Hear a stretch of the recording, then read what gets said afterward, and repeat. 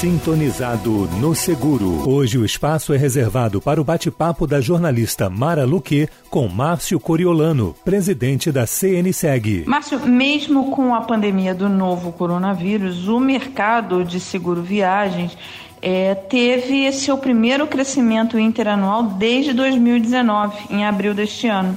A que se deve isso? Mara, não apenas o grau de adesão da população às medidas de isolamento tem sido menor, como também a relação entre isolamento e atividade produtiva econômica parece mais fraca do que há um ano.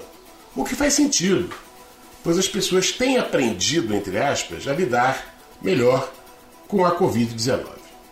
Isso está sendo demonstrado pelo Seguro Viagem, que é um indicador das viagens que acontecem tanto internas quanto internacionais. Muito bem, o Seguro Viagem, em abril deste ano, teve o primeiro crescimento interanual desde dezembro de 2019. Olha quanto tempo.